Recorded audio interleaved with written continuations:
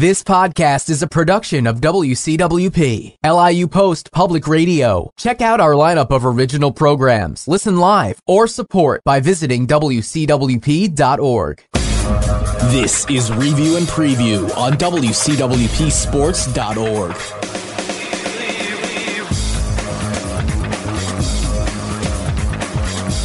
Good afternoon and welcome to Review and Preview. I am your host, Tom Scavetta, joined alongside the returning Greg Vavrnik here tonight, Kyle Russo joining us in the studio again, Jason Glickman on the board, and our once-a-month fill-in engineer, JWAS, John Wasserman. And folks, quick reminder, you can call in with your thoughts, questions, comments to our blockbuster show tonight at our call-in number 516-299-2030. No Tommy the Mac McNamara tonight, guys. He plans on calling in at some point, and we are now podcasting. This is our second straight week of podcasting. You can listen to our podcast. They will be up preferably around tomorrow at this time on Pinecast, Apple Podcasts / iTunes, Google Play, and Pocket Casts. So we look forward to you listening to our podcast as well. No Facebook Live tonight, but let's get right into it. Major League Baseball opening day is 1 week from today. Guys, didn't it feel like the World Series just ended? Yeah. I've been waiting for opening day for the longest time, especially now that I know that I am going. I can't wait for games to actually start counting.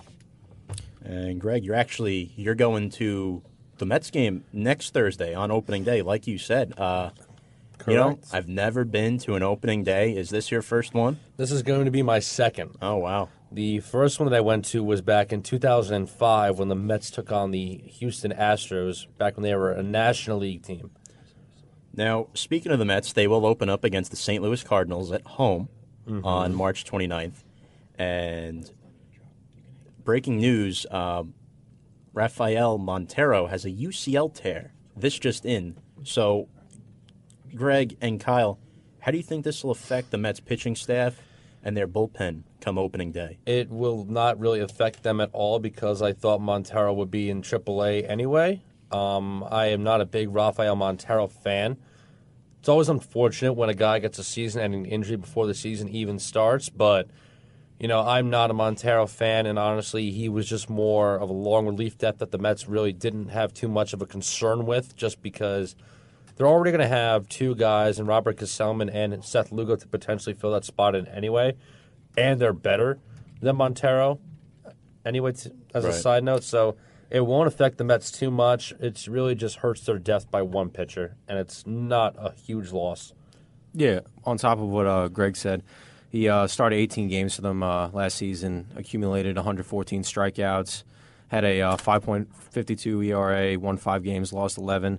He's an okay pitcher for them, but just like Greg said, with the depth that they had at Lugo and Gsellman, it's not that big of a deal. Not a big deal until everybody gets hurt again. Exactly. You know what I mean? Exactly. Speaking of the Mets, their rotation, you have Syndergaard, DeGrom, Harvey, Vargas, and then the fifth one, is it Wheeler or is it Lugo? Has there been a final verdict on that yet, or are they still deciding? I think they're letting the rest of spring training play it out.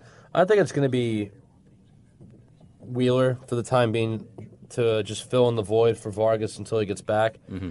It's really going to be like the five horsemen that the Met fans wanted to see for the last couple of years, where it's Syndergaard, DeGrom, Wheeler, Matz, and Harvey. So those were the five. A couple years ago, those were the five starters everybody wanted to see, but injuries always got in the way.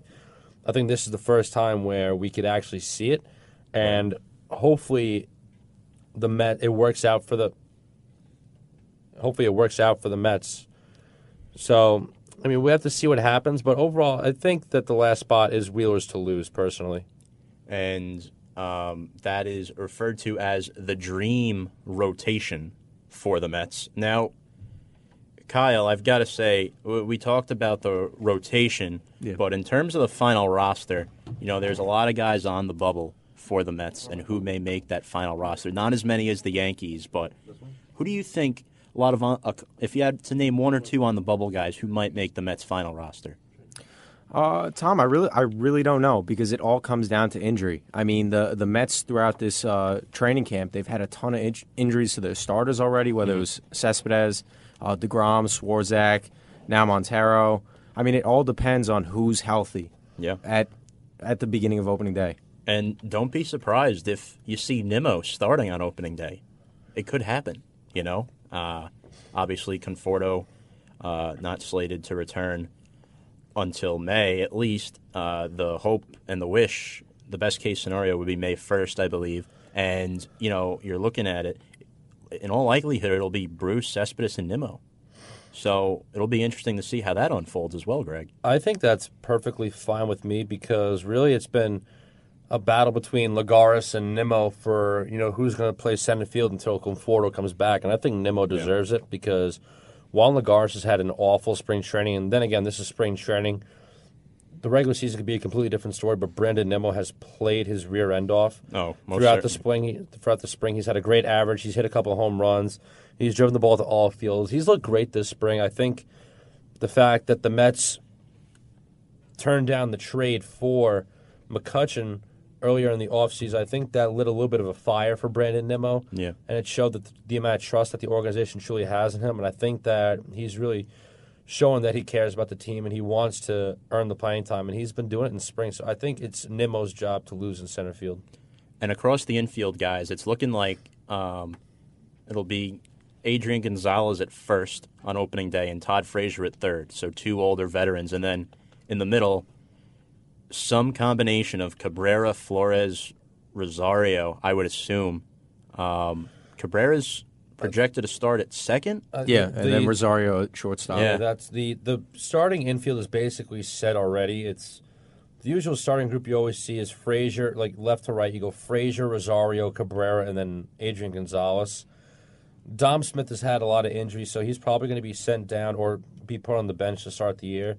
So, and just when the Mets brought in Adrian Gonzalez, it really was a sign that the trust isn't there yet for Dominic Smith because when he was brought up last year toward the tail end of the regular season, you saw that Smith had a lot of struggles. He's still got a lot of kinks to work out. Yeah. And really, there's still a lot more work to be done with Dom Smith. And I think Adrian Gonzalez could be serviceable. Never was a big fan of the move because he's getting older. He's a shell of what he used to be. Right. So you just have to see what happens with him. Yeah. I don't have any expectations for Gonzalez as long as he could just do a decent job and hope Dom Smith, develops quickly and very well. And you might see Jay Bruce maybe playing some first base this year. We'll see. As opening day is just a week away for the New York Mets, who finished last year 70 and 92. A lot of that, what was supposed to be their strength last year, all of a sudden became their weakness, which was their pitching. Trading Bruce at the deadline, I think getting him back was big. Signing Vargas in the offseason, definitely not a bad move. You like to have a solidified veteran on your staff in addition to that young talent. And I think this is really the make it or break it year for Matt Harvey. I mean, there's rumors. Will he be dealt at the deadline? Will he be here to stay in New York? You have a lot of young talent on this team, especially in that pitching staff and the bullpen as well. You have the 6'6" veteran in Jerry Blevins, who, my honest opinion, he's the most underrated player on the team. Excuse me. So we'll see how the Mets do this year. Any predictions for the Mets before we move on to the Yanks? I think that if the pitching stays healthy, the Mets should probably have around 82, 83 wins this season. Mm-hmm. I think the Mets, if all things go well for the Mets, I think they could be a wild card team this year. I think wild card at best. Yeah. Remember the Yankees had the play-in game last year, so the Mets could potentially be in that game as well if all goes well. I mean, they have the names in the lineup. The thing is, can they produce? With that being said, let's move on to the Yankees. Now, they don't open up until Monday, April 2nd. They'll be at Tampa Bay against the Rays. Now, speaking of production, this kid, Billy McKinney, just comes out of nowhere. 5 home runs in spring training. Wow. Incredible, huh? Yeah, he's, the Yankees outfield is so deep, I don't expect him to make the roster, but he's shown what he could do for other teams to then see him. I think he might make the roster if he keeps playing like this. I mean, I understand it's the Yankees, but I mean, this guy, 5 home runs in spring training, that's a lot of promise, if you ask me. You know what I'm saying? Yeah. I think it's going to come down to the last few games. I mean, really, the Yankees pretty much have their starting lineup set. It's really This is now just time for the prospects to get more action. And do you mean the Yankees open up their season at home on the 2nd? Yes. Because I was going to say because they play on March 29th as well. They do, and they open up their first home opener on April 2nd. I think I had a little blooper there in my head. But yes, the Yankees do open up on March 29th as well, next Thursday, and the Yankees will not open up at home, but the Mets will. So, getting the division right out of the bat, you get the Blue Jays, and then you got the Rays. Yeah. Who knows what the Blue Jays are going to be too? They're a total question mark, but that's beside the point. And who do the Yankees have on opening day? What do you mean for pitcher? No, for who are they playing on opening day? Toronto. They are playing Toronto. That's why I just brought up Toronto. Yeah. And speaking of which, another guy who's really impressed in spring training, good old Aaron Judge, had 2 home runs against the Orioles. I mean, a lot of people are saying this guy, even though it's technically his 3rd season, his 2nd full season coming up, a lot of people are expecting a sophomore slump. Yeah, but I don't see it strictly because now you have Giancarlo Stanton in the lineup. It's not like you can pitch around the guy or you can play around with Judge a lot because he can smack them into right. He can smack them wherever he wants in that ballpark. As long as he's playing in that ballpark, I think Judge is primed to have great success this year as well. What's beautiful about this lineup, Tom, is the fact that they're so deep hitting-wise, whether it's Sanchez or Didi. Even when Aaron Judge was going through that slump in July and August, you had guys step up like Didi and Sanchez, so you didn't have to worry about it. And now you just added the NL MVP, Giancarlo Stanton. Yeah. So I wouldn't be that worried about Aaron Judge's production. Judge could afford, I mean, let's be realistic. If you expect Aaron Judge to have the exact same year he had last season, you're a little bit crazy. So, it's really unrealistic to think Judge will have the same amount of production that he had last year. If he did, then great. If not, it is what it is. I still think that Aaron Judge could still put up very serviceable numbers. But, it's like Kyle said, adding Giancarlo Stanton makes this team a totally different team. Yeah. It's another fact that it's another major factor in that lineup you have to worry about because now when you have like Murderer's Row with Stanton, that's an understatement. with Judge, Stanton, and Gary Sanchez all potentially hitting right after each other, any pitcher that has to deal with that, it could be a lot of trouble. And let's not overlook Greg Bird and Didi Gregorius as well. Absolutely. And Tyler Wade, young up-and-coming infielder, just earned a spot on the roster. Yep. So that's pretty impressive. But back to Judge for a minute. I mean, this guy, technically, his full rookie season last year, dominant in home runs, and it was talked about who's going to hit more homers. We all said Giancarlo Stanton, but honestly, I think it's going to be a fun race to watch. I mean, these might be 2 potential AL MVP candidates this year in Judge and Stanton. Yeah, it's going to be a great thing to watch. I would go on the back of saying Giancarlo because of the fact that pitchers in that division would have never played against him, really. I mean, anytime that they've played him, it was basically once a season, maybe not even that. Yeah. So I would go with Giancarlo, but I'm rooting for Judge. Do I think he's going to have the same season as next season? Like Greg said, probably not. But if he hits 35-plus home runs and Giancarlo does about the same or even more, I'm fine with that.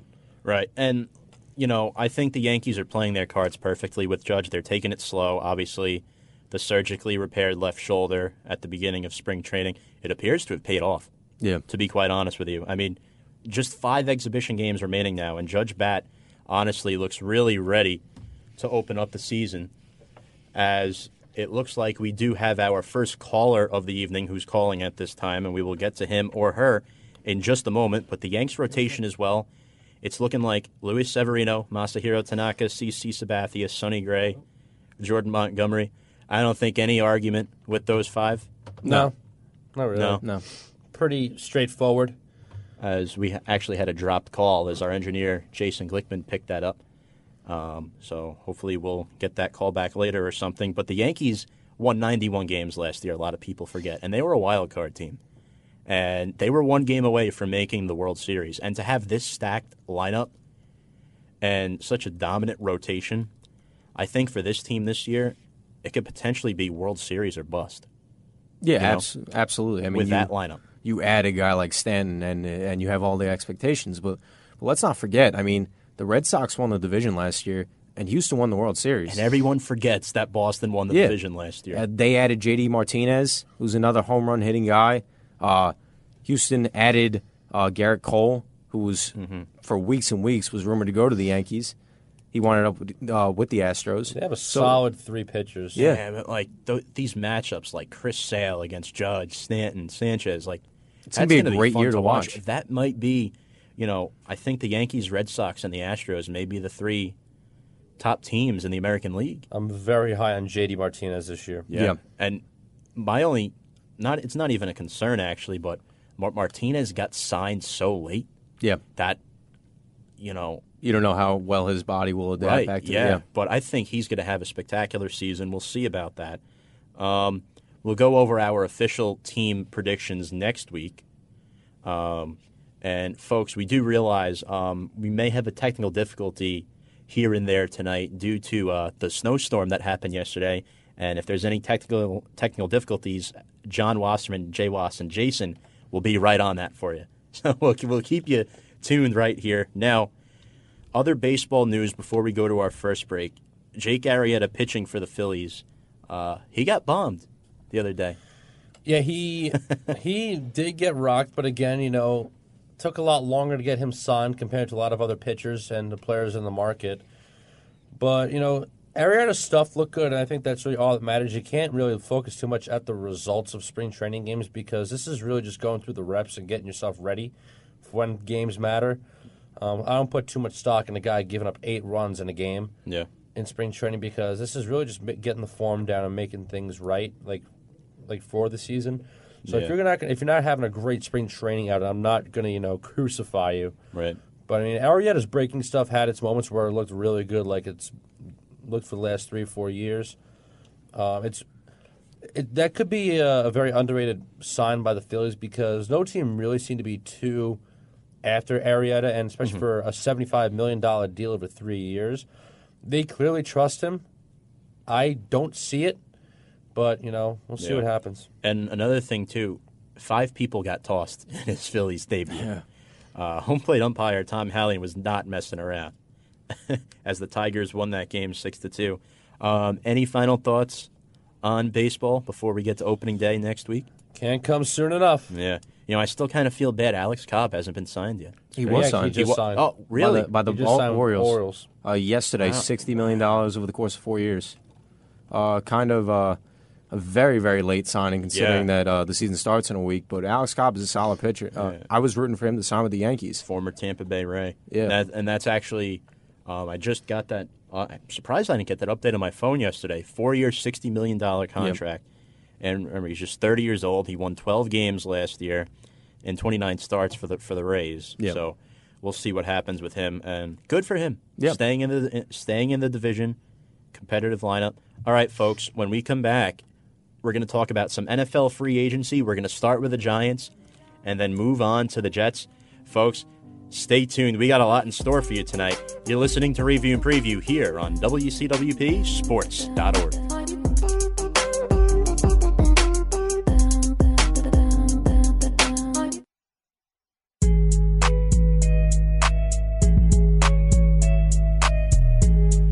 This is Review and Preview, folks. Welcome back. I am your host, Tom Scavetta, joined alongside Greg Vavernick back on the show tonight. Great to have you. Kyle Russo back here in the studio, Jason Glickman, and Jay Wass. They call him John Wasserman. No Tommy Mack tonight. We expect a call from him later. And now at this time, let's get into Block B. NFL free agency. The New York Football Giants have traded away their star defensive end, Jason Pierre-Paul, and their third-round pick to the Tampa Bay Buccaneers. This happened today for 2018 third and fourth-round picks for the Buccaneers. Like it. I think it saves so much money for the Giants, and then you're starting to rebuild now to save for guys like Odell and Landon Collins moving forward.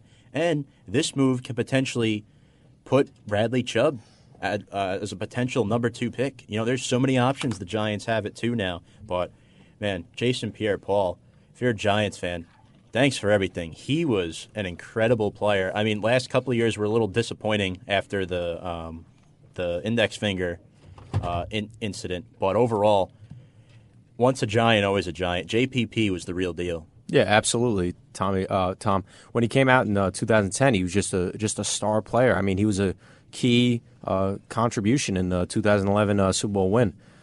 He's going to be missed, but he's the second highest paid player, or was the second highest paid player on the Giants, making $17.5 million a year. And the production just wasn't there. And as a 30-year-old defensive end, it's just too much to be paying for, especially when you have holes at the offensive line. You want to sign back Odell next season. You want to sign back Landon Collins. He's just making too much money. Yeah, agreed. I think really it was a move that had to be made. Like Kyle said, the production wasn't there, and really he wasn't the same player like he was when he first came into the league. It was a move that had to be made, and it's always good to get some draft picks right before the draft comes. And this is a good move for the Buccaneers because they didn't have too much of a pass rush aside from Gerald McCoy and Levante David, so this is a good move for them. I think this could be a win-win depending on how even the picks shake out for the Giants, but this is a move that had to be made. And, you know, the Giants have been all business. Talk about on that defensive line, you know, a couple outside linebackers coming over. I mean, the trade for Alec Ogletree was how their free agency started, and the Giants had one of the better free agencies in the NFL. Getting Ogletree from the Rams via trade. Kareem Martin from the Cardinals fits into Betcher's defense well. 3-year, $15 million deal. Josh Morrow, underrated guy. Remember, Martin and Morrow, both 6'6" outside pass edge rushers from the Arizona Cardinals, coming over to this defense. 2 underrated players that I think will have a lot of success in big blue uniforms. Yeah, absolutely. Just with their size alone, and be able to run past any offensive line in the division, whether it's the Eagles, whether it's the Redskins, whether it's Dallas, they're going to be a huge threat because of their size. Yeah. And Greg, another thing too, talking about the Giants and what they've done in free agency, a lot of guys, not just from the Cardinals, but the Panthers coming over. And in that secondary, we'll start with guys like Teddy Williams, Jonathan Stewart comes over, the running back from Carolina, 2-year, $6.9 million deal. Obviously, they lost out on Andrew Norwell, but who went to Jacksonville for a big deal there. But the Giants have been signing a lot of familiar faces to Dave Gettleman and James Betcher. I think really they're just going with trusted guys that know what systems they might want to run and really just try and build some, get some veteran leadership in there too.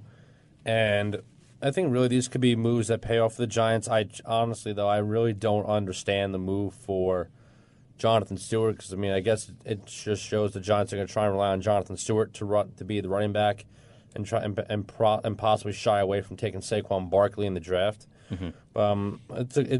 Or if anything, he could be a good backup for, you know, if the Giants do want to go the route of taking Saquon Barkley. But I think it could be a good sign for the Giants.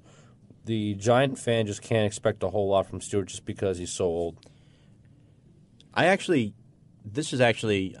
we differ on this a little bit. I have a little different take on it. I think Stewart might be there to help them get Barkley, to mentor Barkley a little bit.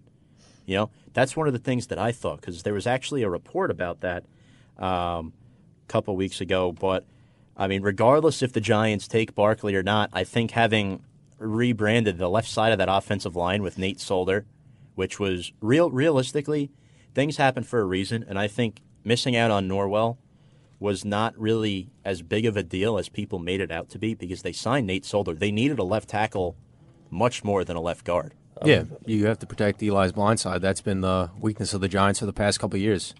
And Patrick Omena, too, from the Jacksonville Jaguars, who they couldn't afford to keep after signing Norwell, and Dave Gettleman swipes him up. And he's really an underrated, huge guy. That left side of the O-line is huge now with Solder and Omena. Obviously, you lost your 2 best O-linemen in Richburg and Pugh to West Coast teams in the NFC, but Brett Jones at center, solid player, and they get him for a lot cheaper and save so much money. The left side is rebranded a little bit now. Taking away Nate Solder from the Patriots makes me happy enough because I hate the Patriots, but that really was a move that the Giants had to make anyway. So to bring in a guy like Solder who's very trusted, and when you are protecting the greatest quarterback of all time, and you bring this guy in to protect Eli Manning, I think that's a very good signing. You can never really go wrong. A lot of money for a left tackle, but you know what? It's a position that needs to be paid well because that's one of the most underrated positions in the league. So I think that was personally a great signing by the Giants, and it's even better because Nate Solder is finally off the Patriots. Yeah. Oh, for you as a Jets fan, I know you'd love to see that. But me as a Giants fan, overall, I think having Solder protect Eli's blind side as a silver lining because if Flowers even gets a chance to start this year, it's going to be at right tackle at best. Yeah, and it's fantastic that he's going to be switched to right tackle because of the fact that when he got drafted out of Miami, he was a top 10 pick as a right tackle. Yeah. The Giants put him at left tackle for some reason. I don't know why. I mean, it's not like they had a right tackle to begin with. No. But now you move him over to the right tackle, and it's not like a guarantee that he's going to be with the team. They're going to give him the opportunity, and hopefully he succeeds. Give the kid a chance to succeed. You know what I'm saying? And I think Flowers is entering, year number 4 now? Year number 3? I think he was drafted in 2015, so year number 3, yeah. Year number 3 coming up. Actually, no, this was his 3rd season. This was his, yeah, so year number 4. So overall, we'll see what happens with Flowers. I personally don't like the guy, but we'll give him a chance at right tackle, see what happens. Having John Greco, DJ Fluker, Quentin Nelson's still on the board, one of the top 3 prospects in the draft. And we'll see what the Giants do. Giants also focusing on special teams a little bit. Guys like B.W. Webb, we talked about Morrow, and they re-signed Kerry Wynn and Mark Herzlich as well. 2 veterans. Wynn, obviously, a lot younger than Herzlich. But those 2 guys, veteran guys, on your special teams unit, and new special teams coordinator Tom McGaughey, I'd be pretty satisfied right now with the names that you have. Now it's just, can they produce on special teams? Yeah, absolutely. And then the Giants, with James Betcher, it's been rumored that they're looking to run a 3-4 defense. So that's 4 linebackers, 3 guys up front, 2 DNs and a nose tackle. So you have Damon Harrison right now and Olivier Vernon. And it was rumored that because JPP was not going to be able to fit into that defense, they traded him away. Right. Now, Kerry Wynn could possibly be that other DN. Maybe he fits. That's possibly why they re-signed him, because the production wasn't there last season, but the year before that, he was very good. So maybe he fits into that 3-4 type of defense, and we'll see. Now, Greg, a lot of people are speculating that the trade of shipping Jason Pierre-Paul down to Tampa Bay can potentially free up the Giants to go after NC State All-ACC defensive end Bradley Chubb at number 2. I think really this is a big-time move that could put the Giants in that position. The Giants still have all the flexibility in the world with the number 2 pick because it's pretty clear as day that Cleveland's going to go quarterback first overall. So the Giants can go any way they want with this pick. Trading away Pierre-Paul really puts the Giants in a great place to get Chubb. They could use Saquon Barkley. They could also use a quarterback. This is a pick that, they could even go after a guard like Quentin Nelson, a quote-unquote, as you like to say, Golden Domer. Said that very reluctantly, by the way. Yeah, because I hate whenever you bring up Golden Domers. Well, you did it for me, so thanks, Exactly. Greg. It's great to have you back. Oh, I'm so happy to be back. But I think the Giants they have so many routes they can go with this pick. I think really, at this rate, Barkley's a one-time talent that you don't see a lot, but I don't think the Giants getting a running back right now is the biggest concern. I think they either got to go after Chubb as a pass rusher, or they need to go after a quarterback to be the heir to Eli. That's just my personal opinion. I would put the quarterback first because the only way you succeed as an organization is with a quarterback, and right now all you have is Eli, and his time is coming soon. And you need someone to fill in after him, because the Giants obviously are a winning team with winning tradition. You want to keep that going after Eli is gone. I think this is the right time to get the quarterback because you have 4 potential guys, or realistically 3, at that pick that you could choose to be the heir to Eli. And Bradley Chubb is he's a great pass rusher, but I still think that even though with the Pierre-Paul trade it puts the Giants in play for Chubb, I still think the Giants should go for quarterback. Now, Kyle, you and I, we're saying most likely no quarterback at number 2. Yeah. Does that still stand? Yeah, it still stands. I just don't see them taking a quarterback. I don't think that. Yesterday was USC's pro day, and Jimmy Haslam, the owner of the Cleveland Browns, was sitting with Sam Darnold's family, which apparently is never heard of before. So I think that's a lockup at number one. Right. And when I look at Saquon Barkley, Tom, I just see a guy that's going to be wearing a golden jacket one day. That's how he's viewed as a guy that's a once in a generational talent, and you see these Saquon Barkley. Oh, the kid hasn't even been drafted yet. That's strong words, Mr. Russo. You see the type of talent that he brings to the table, and when I look at guys like Bradley Chubb, and I know these are just measurables, but the guy isn't that strong. I mean, he only had 24 reps at the combine, which is not that great when you have other guys like Vita Vea, who's a top prospect, and he's doing 41. That guy's going to be something. Quick question, though, which, I mean, this really goes to show you that the Giants don't have a pick like this very often. Last time the Giants had a pick like this was back in 1981, the number 2 overall pick. And they took Lawrence Taylor, outside linebacker, and look how he turned out to be. Could the Giants do the same with a defensive player like Chubb again? Obviously, with Dave Gettleman at the helm and Pat Shurmur now, realistically, it's all a guessing game at this point because I feel like if the Giants would take a quarterback, they would want Darnold. Yeah. That's my personal – I don't think they want Rosen. Allen. I don't think they want Josh Allen either. But, I mean, it's really tough because now you have the Jets sitting right behind them at 3. So we'll actually get to the Jets after this break in just a minute. But to finalize the Giants here, I thought Dave Gettleman so far, the first 2 waves of free agency, he's done a pretty nice job. I really think he's filled a lot of the holes on the team where come draft time, he can be more flexible now on who he takes, as where, let's say, if the Giants take Barkley, if the Giants take Rosen or Darnold, if they take Chubb, if they take Nelson, I think it's going to be one of those 4 to 5 guys at this point.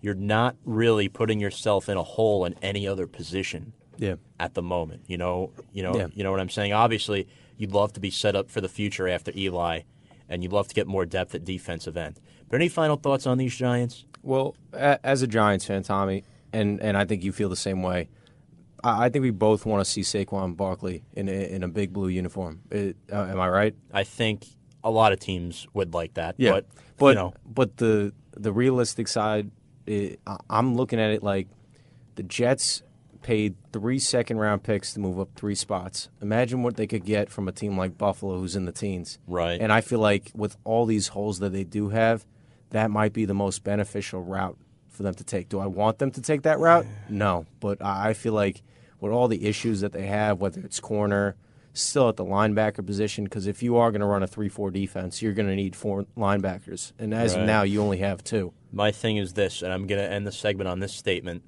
I think the NFC will get a huge break if the Giants take Barkley. Yeah. That's just me. But anyway, enough on that. When we come back, we're going to talk about the New York Jets and their free agency moves as they've picked up a lot of quality guys. All right, folks, you're listening to Review and Preview right here on WCWPSports.org. John Wasserman on the board there. The wobble. Wow. I love it. I love it. You gotta engineer more often when I'm around. I mean, he did go to school up in Iona, you know? All right, welcome back to Review and Preview, folks. I'm Tom Scavetta here with Greg Vavernick, Kyle Russo. Jason Glickman is left for the night. John Wasserman on the board here. Let's get right to it. The New York Jets have traded with the Indianapolis Colts for the number 3 overall pick in this year's draft. And the Jets surrender 3 second-round picks to the Colts. Greg, I'm going to start with you here. What do you think of this trade, and what do you think the Jets are trying to accomplish moving up to number 3? Draft a quarterback. I mean, that's really all there is to it. This is a trade that the Jets really wanted to do to try and get a little more flexibility with the choices that they want, because Buffalo has been looking to get into the top 5 to get a quarterback, and I think by the Jets sneaking in to the top 3, moving up 3 spots, giving away swapping first rounders and giving away 3 second rounders obviously is a lot for your future of the team, but really, when you look at it, you've seen deals that are far worse than this. It's not the end of the world. It's a move the Jets had to do because if they just sat at 6, there wasn't even going to be a guarantee that a quarterback could still be there that the Jets have been looking at. With Denver, I think, still going to potentially take a quarterback. Buffalo wants to get into the top 5 and the top 3 even so desperately. So for the Jets to get from 6 to 3 is a big sign that they definitely are going to go quarterback in this draft. I'm really happy about it because I already have it in my mind that Darnold is going to go to Cleveland. And depending on what the Giants do, which I think they're going to personally go quarterback. And I think the Jets are going to have a little bit more flexibility with this pick to take a quarterback rather than just have to settle for one. I think that the fact that they will have a lot more options will be key for them. And it was a move that they had to do. And it's just this offseason, with the Jets having the amount of cap space that they had, Tommy Mack and I have been saying this is going to be an offseason where the Jets really start to turn it around and really change the look of the team. And so far this offseason, they've, with the first week and a half of free agency, 2 weeks of free agency, the Jets are doing a pretty damn good job of putting a lot of good pieces in place for this season coming up. You would hope. Yeah. I would hope. I believe that this could either be really, really good for the Jets or really bad. And meaning that it looks like Cleveland's probably going to take Darnold, right? Yeah. And what's even, you never want somebody to hold your future.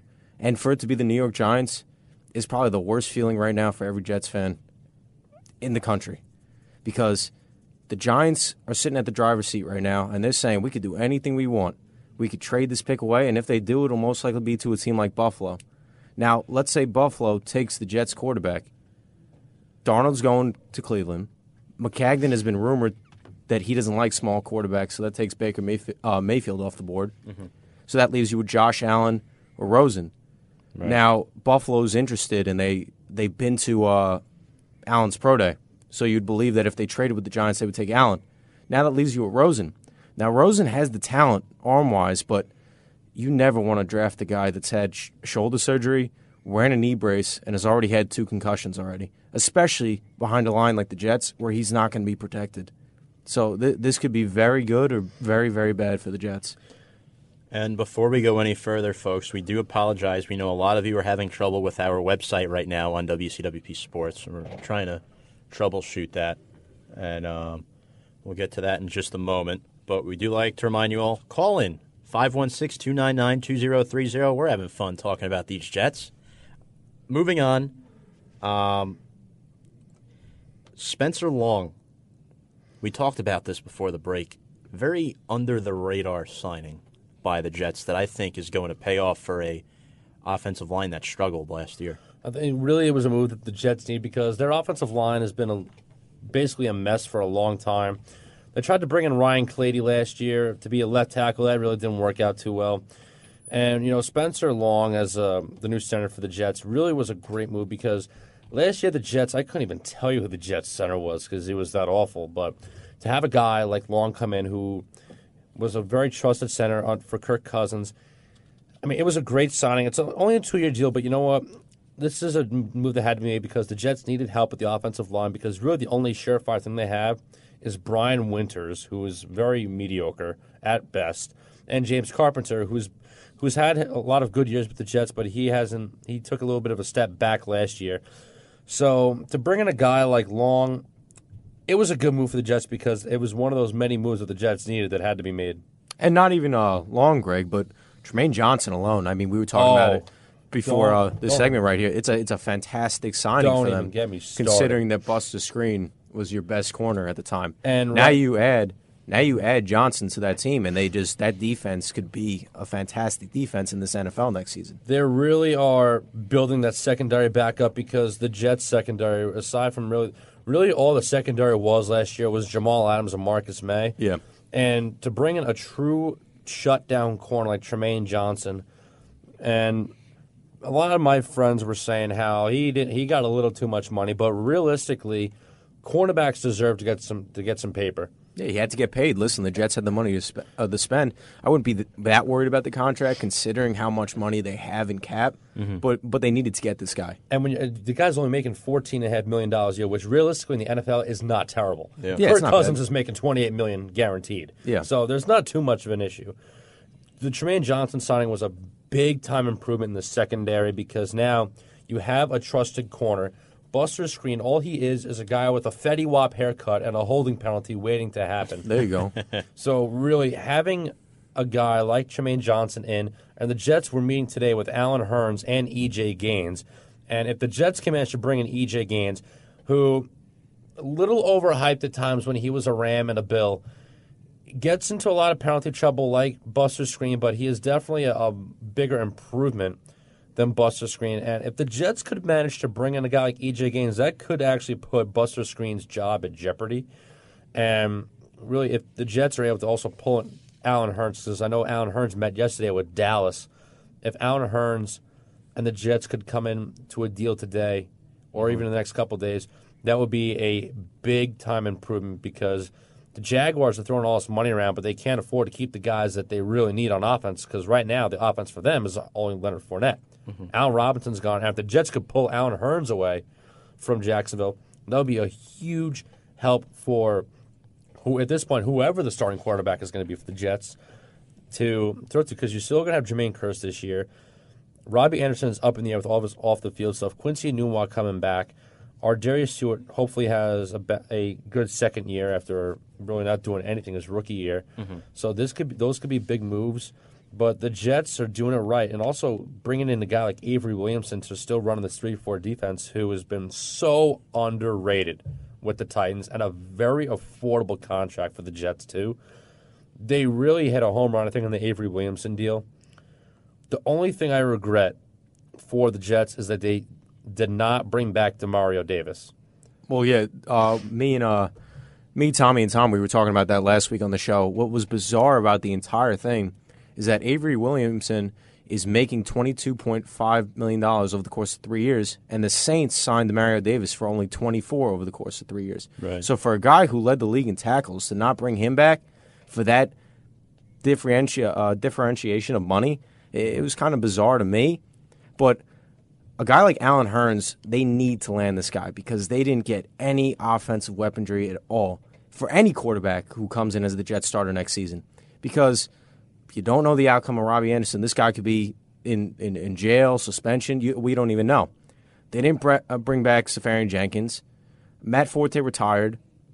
You brought in Crowell, which was a nice underrated signing. But a quarterback has to have something to throw to. And that's what I thought the Jets would have addressed this offseason, but failed to do. So they need to land a guy like Allen Hurns. Yeah. Hopefully to bolster their offense. And speaking of the offense, you guys really hit it home. And don't forget Isaiah Crowell. Apparently it was rumored the Jets were pushing for Jerick McKinnon really hard, but you get a running back in Isaiah Crowell who's just 25, had a couple successful years with the Browns, especially 2016, where he had those 7 touchdowns in his rookie season. I really think Isaiah Crowell can lead this Jets backfield. And overall, the question now for me is, will it be McCown or Bridgewater at behind center? I think you got to give Bridgewater a shot. The guy's been out of the league for 2 years. He's still young. He could still produce. You kind of know what you're going to get with these. You kind of know what you're going to get with McCown based on last year. I think Bridgewater still has a lot of potential. I think that he deserves to have another shot at being a starter in the league, especially after all that he's gone through to try and just get back. Yeah. I really think that it should be Bridgewater. I know the Jets apparently have said that McCown has already got the starting job. I personally don't believe it. I don't think that McCown deserves to. I mean, he was a starter last year, but I think he needs to be more of the teacher for Bridgewater and be like that support system. I really believe that this is a team that needs to be led by Teddy Bridgewater just because he's younger. He still could have the explosiveness that he had when he was still starting for the Vikings. And I think really these guys, McCown and Bridgewater, are both on one-year deals. They're stopgap guys until the quarterback that the Jets draft this year in the draft is going to be ready to go. That's really how it is. So as long as the Jets stay competitive, I think that's the big thing. But both the quarterbacks, whether it's McCown or Bridgewater, they're not going to be here next year anyway. I'd rather see Bridgewater get the chance to start because I think that he deserves it after all he's gone through. Mm-hmm. And McCown, you know what you're going to get. Yeah, and you just feel bad for McCown, too, though, because his season ended with an injury last year, and he had a pretty respectable season considering what the Jets were supposed to be and what they ended up being. It's sad for both quarterbacks coming off injuries, especially McCown this late in his career that, you don't want to see him end like that either. But I see Bridgewater definitely out of those two deserves a shot. I think both of them deserve a shot, to be honest. It's just a matter of who they put in that position. In terms of upside, I think Bridgewater has a little bit more upside, like Greg was saying. With McCown, you know what you're going to get. Yeah. He's been a journeyman throughout his career. But moving on from that, a couple of under-the-radar signings, and the offensive lineman they signed in Cooper and linebacker Brandon Copeland as well. A couple under-the-radar signings. And then other NFL news, Frank Gore just signed with the Miami Dolphins. Good signing. 2 hours ago. Great signing. It's just a depth signing. He's on his last legs. Well, listen, he's been successful with Indy for the past couple of years, and look at the offensive line that he has there to run behind. Now you got a guy like Josh Sitton to run behind, a couple other guys like Laramie Tunsil. I mean, he could be very successful.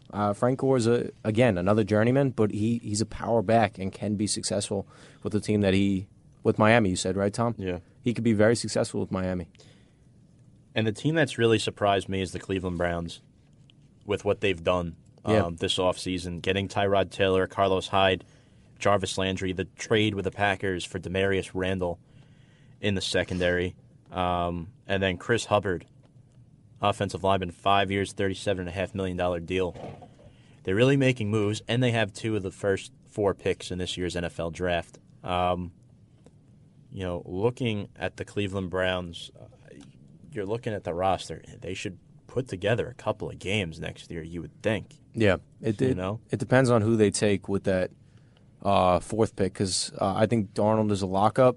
I don't really see him coming into the starting job right away unless he just completely beats out Tyrod Taylor. Right. But depending on who they get with that 4th pick, I mean, if a guy like Saquon Barkley drops them, if they wind up going, if Chubb winds up drafting to them, coming to them, if Nelson winds up falling, it all just depends. But Cleveland, what they've done right now, they're in a win situation. I mean, how do you tell your fan base after an 0-16 season and you go into another offseason not doing anything? Kyle, that's an excellent point there you brought up there about Cleveland. Now, we talked about all of the free agent moves that were made last week, a couple of moves that were transpired this week. The Detroit Lions have done a lot. Not only did they get Devon Kennard from the Giants, but they also got Luke Wilson, serviceable tight end, and they got LeGarrette Blount, 1 year, $4.5 million deal. And then the other move that we were talking about last week, where's Tyrann Mathieu going to go? Houston Texans sign him 1 year, $7 million. That's huge because they signed him to only 1 year, but that's like a prove-it deal. That's not even like a legitimate deal. Tyrann Mathieu is a proven safety in this league. For them to get him for that cheap is huge. Mm-hmm. And plus, he's probably a guy that they're looking to lock up long term. Tyrann Mathieu is an excellent safety in this league. It was just based on cap space why Arizona let him go. Mm-hmm. Can't believe that you let a guy like Tyrann Mathieu, the Honey Badger, make $7 million. I know. That's unbelievable. Yeah. That's crazy. That's unbelievable. Couple other signings. Former Giant DJ Fluker to the Seattle Seahawks. Former Baltimore Raven Ryan Jensen signed with the Buccaneers, 4 years, $42 million. And Vinny Curry and Jason Pierre-Paul, in addition to Will Clark, Bo Allen, and Mitch Unrein, all to Tampa Bay. That defensive line is a lot better now. They're giving Jameis Winston everything that he should need to be successful. Everybody thought last year was going to be his year, considering adding O.J. Howard, who at the time people were comparing to Gronk, who adding Deshaun Jackson, having Cameron Brate, who's an underrated tight end. Does he deserve the money he got? Probably not, but he's a good tight end. And then on top of the fact that you have Mike Evans. It's all based on Jameis Winston's performances now. It's a great stacked roster at this point. But again, you can talk about the names on the roster all you want. It's all about production, and let's see if Winston can cash in. That's going to do it for our football segment tonight of the show. When we come back, we're going to go over our team of the week. Folks, and after the team of the week, stay tuned because we will also go over some NBA action, and the playoff picture is beginning to come together. You're listening to Review and Preview here on WCWPSports.org.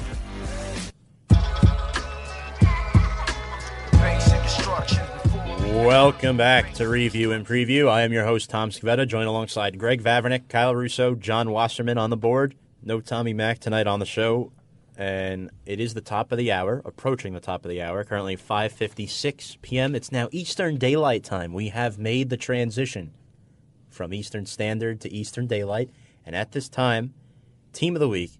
And Kyle, I'm going to start with you, because last week, I remember your Team of the Week. And I want to hear if it's the same for this week.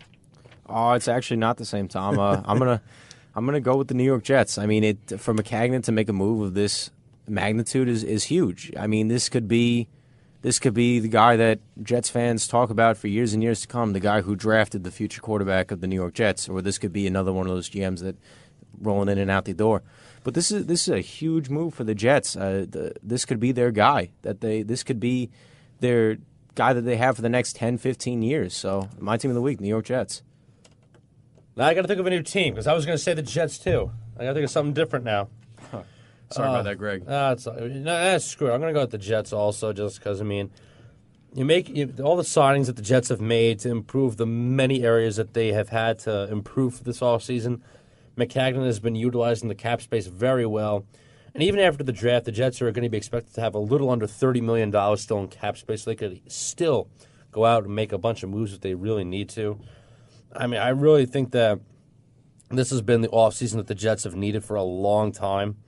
So I think that really that aside from really not bringing back DeMario Davis, there's really not many things that the Jets have done wrong with free agency so far, and I think that really it's got to be the Jets. For me, to make it interesting, I'll go with a different team here. I'm going to go with the number 11 seed that upset Miami, Loyola Chicago. They are in the Sweet 16. Sister Wow. Jean. And don't forget, they also upset Tennessee on Saturday as well. Yep. And, Tennessee, a team I had in my Elite Eight, but Loyola Chicago just coming out of nowhere.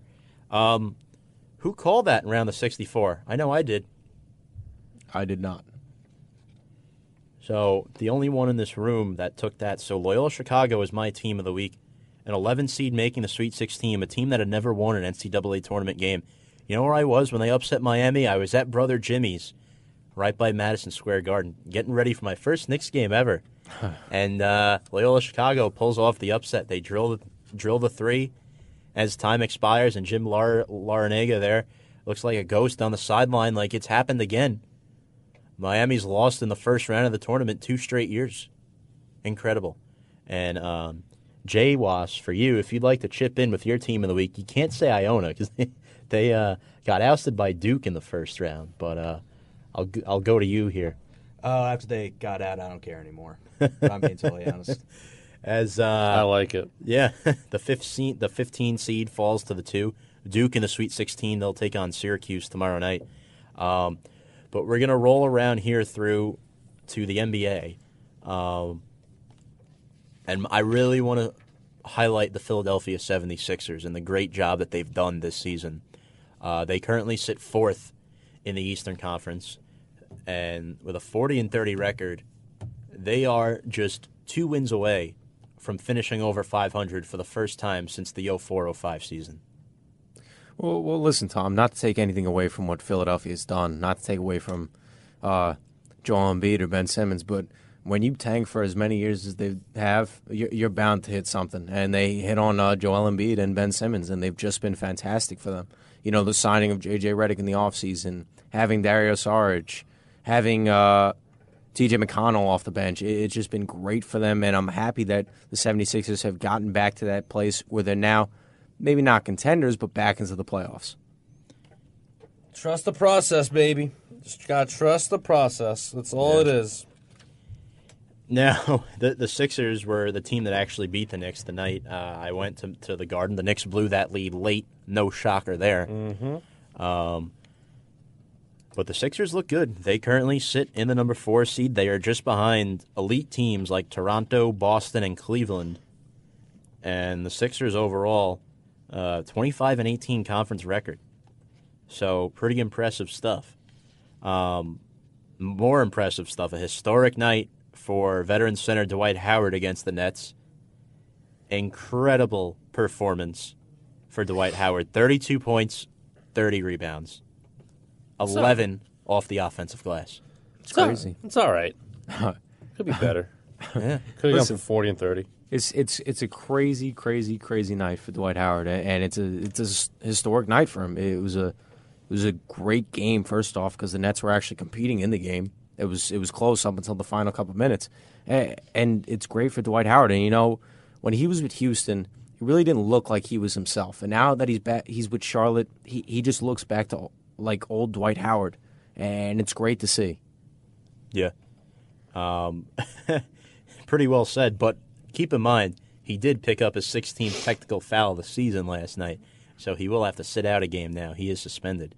So, one step forward, 2 steps back.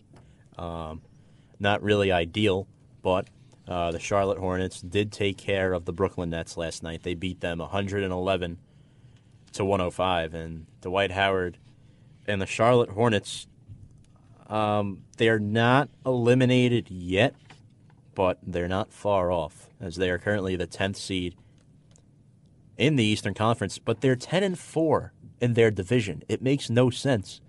They just can't compete against the rest of the conference. It's incredible. It's incredible that Charlotte can't compete with outside of their division, because you're looking at the teams in the East right now. First time in a while, you see 1 through 8 all over 500. Pretty good stuff for the Eastern Conference. But transitioning over to the West, you got teams like the Houstons, Golden State, OKC, San Antonio. But the one team that has surprised everybody this year, in my opinion, is the Portland Trailblazers. The Trailblazers have actually had a very good year. That the talent was always there. It just needed to come to fruition, just be put together. Damian Lillard leading the charge. I am a huge Damian Lillard fan. That man gets little to no credit for the work that he does. I personally have him in top 5 players of the league right now for me. I mean, I think that what he's doing with C.J. McCollum out in Portland, I think they're doing a fantastic job. I think they're not a legitimate force to be reckoned with like Houston or Golden State, but you cannot take Portland lightly. Imagine a Portland OKC or Portland New Orleans or San Antonio first-round matchup. It would be incredible. With what they're doing right now, you're looking at teams like San Antonio, currently the 6th seed. Minnesota is down to the 7, 10 games over 500. And then Utah, all of a sudden, who seemed to be down in the dumps, they went on that double-digit game winning streak, and now they're 9 games over 500, sitting in the 8th slot right now in the West. That really all goes down to the play of Donovan Mitchell, the rookie, for the Utah Jazz. That man basically came out of nowhere and has been taking the league over, keep competing in dunk contests and putting up insane shots and dunks. And the guy's a great player, and he really came out of nowhere. And he's been the spark for that Utah Jazz team that needed a spark, and it's been paying off. And now they're sitting there at the 8th seed. For the record, he did come out of the University of Louisville. But, in terms of, just coming on his rookie season, pretty much out of nowhere, like Greg said. And Utah, could potentially make some noise. And looking at the standings right now, the Knicks and Nets have both been eliminated from postseason play. That's not shocking. Yeah, it's not a surprise, but I like what the Nets and Kenny Atkinson are building over there in Brooklyn. They've made some moves this past offseason to get D'Angelo Russell, and once they get their picks back, this will be a team to look out for. Now the Knicks, I have no idea what their future holds, whether Kristaps is even a part of the team. I mean, to come off an injury like that so late in the season, there's a possibility he may not even come back till March next season. I have no idea. Yeah. I'd like to see Porzingis back. hopefully by December or January. But, you don't want to rush him. He's just a young guy, just 22 years of age. But looking at the standings right now, we'll start with the West since we were just discussing them. Then we'll get to the East. The way it looks right now, the Houston Rockets have won 57 games, guys. 57-14 at the number 1 seed. And they've been so good. Golden State is currently sitting at the 2. 53-18 record. And then you have Portland at number 3, followed by OKC, New Orleans, San Antonio, Minnesota, and Utah. All of those teams, 3 through 8, are within 4 games of each other in the standings. It's all going to come down to the last and final games of the season because teams like Minnesota possibly getting Jimmy Butler back. 'Cause I'm pretty sure at one point, maybe even a couple weeks ago, before Jimmy Butler got hurt, Minnesota was the 3rd seed in the West. Yeah. And teams like San Antonio, you don't know if Kawhi's going to be back before the playoffs. Teams like New Orleans, Anthony Davis putting them on their back. OKC, you don't know the OKC that you're going to get. Everybody expected them to be one of those dominant forces in the West, but some nights they just don't show up. Yep. Now, don't count out teams in the West like the Denver Nuggets or the Los Angeles Clippers. Those 2 teams have a legitimate shot to get in, but if the Clippers, after losing Blake Griffin to the Pistons, they're on the outside looking in right now. I don't know if there's a way that they can get in with how well, a lot of these teams like Utah and Minnesota and San Antonio have played as of late. San Antonio did just beat the shorthanded Golden State Warriors the other night. Now, looking at the Eastern Conference, surprisingly, Toronto has overtaken the throne as the number 1 seed, 53-19, due to how strong Boston started this season. And Boston is the 2, and Cleveland is down to the 3, followed by the surprising Philadelphia 76ers at number 4. And then 5 through 8, you have Indiana, Washington, Miami, and Milwaukee. And Kyle, I'll start with you here. The Miami Heat, Dwayne Wade is back. I know you're a big fan of that and what the Heat have been doing, but they are somewhat on the bubble. I wouldn't necessarily say they haven't just yet. They're pretty much guaranteed to make the playoffs, but it's not official, as teams like Detroit and Charlotte technically still alive in the standings. Do you think there's a team in the bottom half of the East that could potentially upset one of the top 4? Yeah, I think Miami, absolutely. I mean, with the status of Kyrie Irving being unknown, how injured his quad really is, or knee, and just Toronto, just the history of Toronto being unsuccessful in the playoffs. They could have the best season ever, and then when it comes to the playoffs, Kyle Lowry doesn't show up. So, we'll see. I'm with you guys, really, where there's a lot of question marks with Boston and Toronto. Just because, like Kyle just said, the history of Toronto really isn't that successful. The Raptors have a great team. No one can deny that they have a fantastic team. Same thing with the Celtics. But the Celtics really run on Kyrie Irving. And if Kyrie ain't healthy, then that team is not going to succeed, despite all the great rookie play that they've had, whoever else they got right now with Al Horford and whoever it may be. That team runs when Kyrie Irving is healthy. Yeah. You can never sleep on the Cavaliers because really ever since the trade deadline, they've been looking like a different team. Even though Tyronn Lue has had to step away for medical reasons. I mean, let's be real. LeBron calls all the plays over there anyway. This is all LeBron's team. So it doesn't matter who the coach is, who your general manager is. This is LeBron's team. He runs the team how he wants to run it. I'm not counting out Cleveland. You can never count out Cleveland. Really, the rest of the Eastern Conference, Philadelphia, they're still too young. They're not really proven. I don't really see them going too far in the playoffs. Indiana, and really that's just Victor Oladipo and everybody else. The Wizards, nobody knows what you're going to get with them. Even though Dwayne Wade is back in Miami, there's just a lot of things going on in Miami that I just don't really trust. They're still going to get in, obviously, because there's a 5-game gap between the Bucks and the Pistons, and Detroit ain't getting in. So I think the way the Eastern Conference sits right now is really how it's going to play out. The Bucks I really just don't trust because I think really aside from Giannis and Eric Bledsoe, there's not really many other guys. Jabari Parker I think has personally underperformed a lot really since he got drafted. even though he's dealt with health issues, but I think really even when he's healthy, he's really underperformed. And I think the Bucks are trying to trade him, if I'm not mistaken, at the moment too. Yeah, they were trying to trade him at the trade deadline. So, and there's still suitors out there that would love to have Jabari Parker. I think that really, it's really just Cleveland and Toronto, because I think really if Kyrie Irving isn't healthy, I don't trust Boston really going all the way. I have Boston and the Warriors at the beginning of the year as my finals prediction. But right now, the way it sits, I think the fact Toronto has been playing so well and they are working as a team, I have more faith in them. And Cleveland in the playoffs, you can put them at any seed, and I think they'll still make a run. So I think I really have my money set on those two teams more than Boston right now. And speaking of which, our last portion of this segment will actually combine the Knicks and Nets into this. We already talked about the Nets, basically. The Heat beat the Knicks last night, 119-98. And a player on Miami who had a spectacular game, a couple of players, underrated guard, and Tyler Johnson had 22 points. Great outing for him, the two guard for Miami. And then Kelly Olynyk, career high, 10 assists in this game to go with his 22 points. And I saw online, on SportsCenter actually, that pass in between the legs of O'Quinn to Josh Richardson for the flush. Yep. That was an incredible pass. Yep. Right through the 5-hole. All about that court vision. But just not about those guys. Not just those guys. I mean, Wayne Ellington, a guy in the 3-point competition, kind of underrated as a shooting guard in this league. He snipes threes. He is such a good shooter from the 3-point line. Very underrated. Same thing with Tyler Johnson. Sometimes he has bad nights, but most of the time he'll have these good games like he has.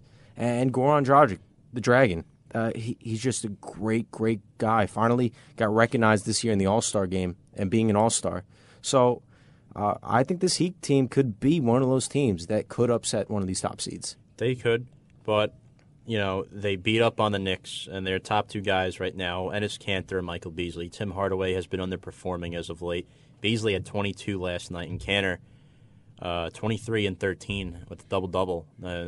In terms of what you've gotten out of Enes Kanter this year, you must be pretty happy if you're the Knicks.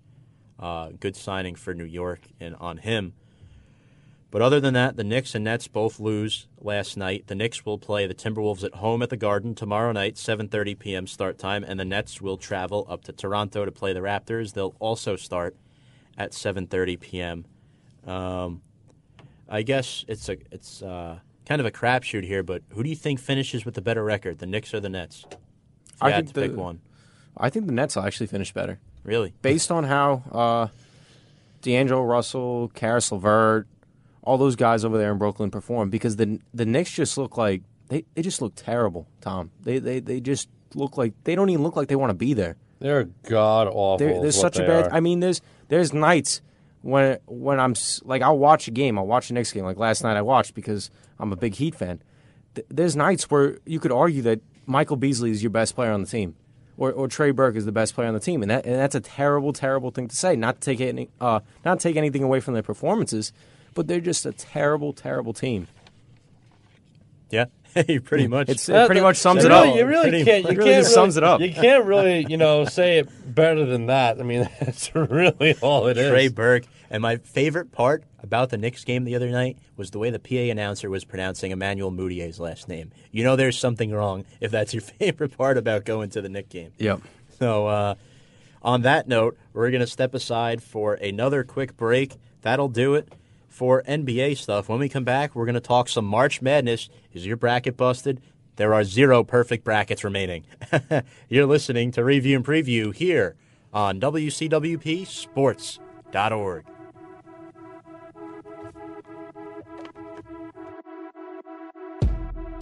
Take it slow, but it's not typical.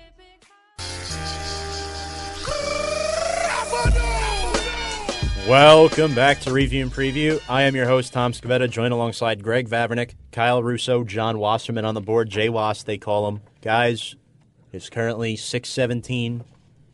Yes, it is. As we run our shows 5 to 7 on Thursdays. Our call-in number is 516-299-2030. Call in with your questions, comments. And this is our second podcast of the show. You can listen to us online at Pinecast, Apple Podcasts / iTunes, Google Play, and Pocket Casts. Very proud to get those up and running. Shout out to Chris Maffei, our production director here at WCWP. And a quick rundown of the show so far. We've discussed MLB opening day, which will be coming next Thursday for both the Mets and the Yankees. NFL free agency and the NFL draft upcoming. The moves the Giants and the Jets have made. And we went over our teams of the week. And we also discussed a little NBA action with the Knicks and the Nets and the playoffs upcoming. Now, it is time for the madness to begin. And we're going to have a lot of fun with this, guys, because last week we were going over our brackets, and we made fun of Tommy Mack for putting Nevada in the Elite Eight. Yep. But realistically, they're the favorite to advance to the Elite Eight right now. Yep. So, oh, man. Unbelievable. But, go ahead, Greg. Well, let me take a poll of the room here. Is anyone else finals matchup still intact? Not the matchup, No? but I still got Duke in it. All right, because I only got Kansas. Let me guess. You have Virginia. Yeah. I don't even know what you have. You probably have like Wichita State in the finals. No, I had Michigan State. Oh, yeah, there you go. Michigan State, UNC in my finals. Oh, wow. Yeah, for me, I had Kansas and Virginia, and really well. I got one half so far. You know, Ay. originally, it looked like that the favorites of this tournament were the Virginia Cavaliers, but the University Of Maryland, Baltimore County. Baltimore County There you go. wrote a different script, Unbelievable. and they were the first 16 seed to ever win an NCAA tournament game to upset a 1. Incredible moment for the school, for the NCAA. Granted, Virginia was without their 6th man in the tournament, and they were down 1 player, but still, to do that to a team like Virginia, defensive style-oriented, smash-mouth team, close games, for Virginia to go down like that, I hate to say it, it's kind of embarrassing. No, it's disgusting. Not only did they lose, but they got blown out by a team that just like we tried to pronounce the name of UMBC. We address them by UMBC because we don't even know what it stands for, Tom. It's crazy that not only did they win, but they completely obliterated Virginia. The thing with Virginia is that I thought it would be something in their favor. Boy, was I wrong. The fact that Virginia, really, they're a slow-tempo team, and they're a very defensive-based team. You're really, if you start out hot against a team like Virginia, you're going to be in pretty good shape. Yeah. Because, Virginia just relies on their defense at a very slow pace. Virginia's not a team that's going to – they play how they play. They're not going to try and, play up-tempo like your opponent. They play the way they play, and, it's worked for them throughout the season because, so many good teams come and go in the ACC for Virginia, but really, when a team comes out hot like UMBC did, it's not too surprising that Virginia lost because Virginia only plays one way. They're a one-trick pony. Right. It's either their way or that's it. And it really it's proven true because now it's them losing screwed up my whole bracket. Like Kyle right now, he's got a giant red X all over the south region of his bracket just because really, for my bracket too, I had almost every matchup wrong. Only ones I was really able to get right was Kentucky getting this far, when I even had them. Actually, my mistake. I had them losing in the first round, so I just got to bite my tongue there. Well, to be fair, there were a lot of upsets in that bracket. Buffalo, their first NCAA tournament win, beating Arizona, a popular Final Four pick this year to come out of the South.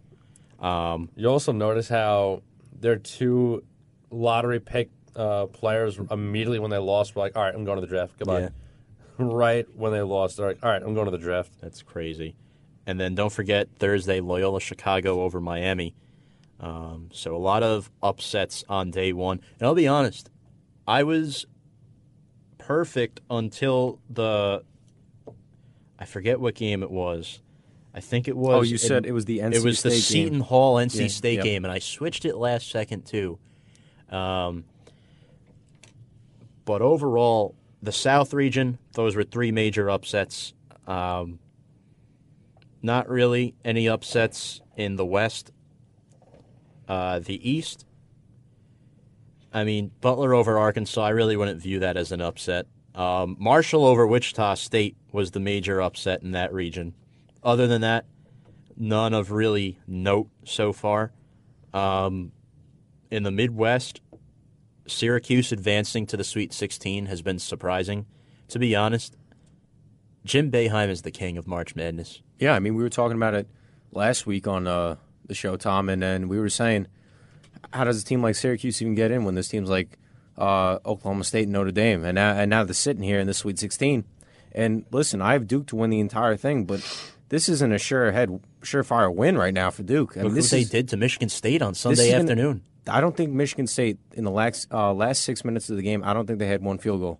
I don't think they made one basket in the last 6 minutes. I think they said it's a curse picking Michigan State because they were my pick to win. Listen, after they lost to Middle Tennessee a couple years back, I didn't want to pick them to advance this year, but I just did it based on Miles Bridges and Jaren Jackson and how they've been performing. But obviously I was wrong there. But Syracuse and Jim Boeheim, I mean, if they beat a team like Duke, Tom, I mean, they play Kansas eventually, and then they can make it to the Final Four.